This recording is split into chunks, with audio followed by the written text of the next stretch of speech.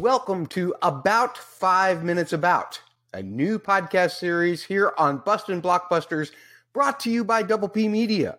My name is Matt. You can follow me at Bust Blockbuster on Twitter, and you, of course, can find Double P Media on Twitter at the word double, the letters PHQ.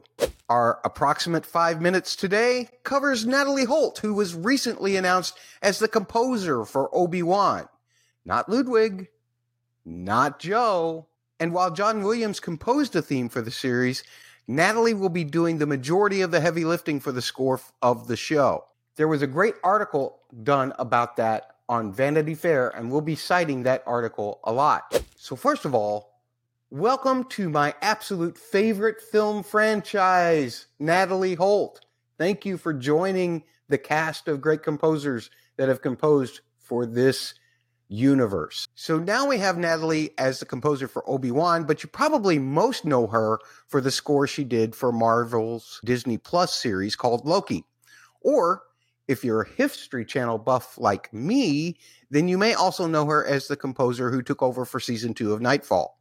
But believe me, she's been composing a whole lot, for things like Deadwater Fall, Beecham House, and many, many, many other things.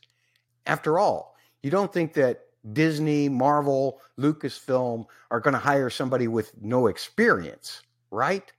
In that Vanity Fair article, we find out that John Williams actually agreed to compose a theme for Obi-Wan just because he wanted to do a theme for Benny. And I'm pretty sure that a couple of babies were thrown in there during his statement about that as well, because that's a John Williams thing, baby. But Natalie's going to give us most of the score. In the Vanity Fair article, she does say that the tent poles for the score are set out by John Williams. Wait, what does that even mean? Well, think of the Ben theme composed by John and maybe some other familiar Star Wars themes as the structure that holds the roof up overhead. And, of course, the show, Obi-Wan, being the roof.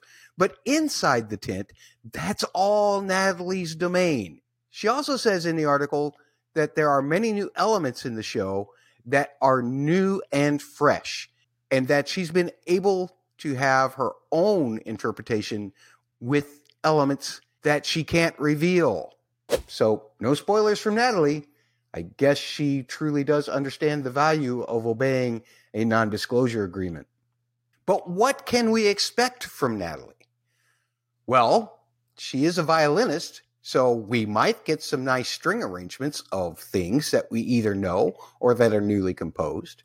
And she's very good at working with her engineers using the sound design to get the most out of her compositions. So if you are a Ludwig fan from his score for The Mandalorian, you can also rest assured that she did this score with Ludwig's engineer Chris Fogel for recording it, and it was mixed at Ludwig's studio as well.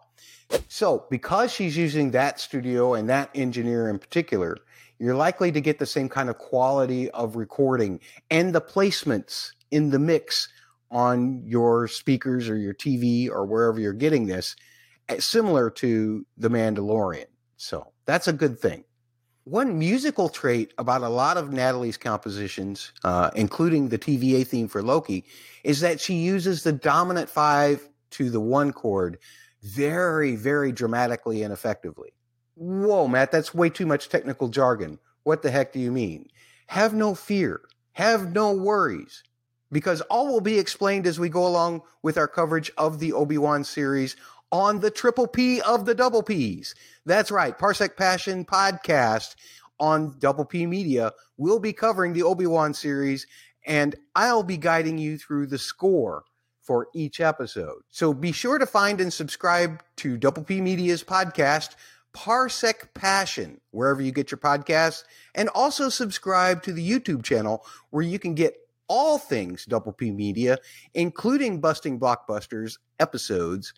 You can find the Double P Media YouTube at youtube.com/c/Double P Media.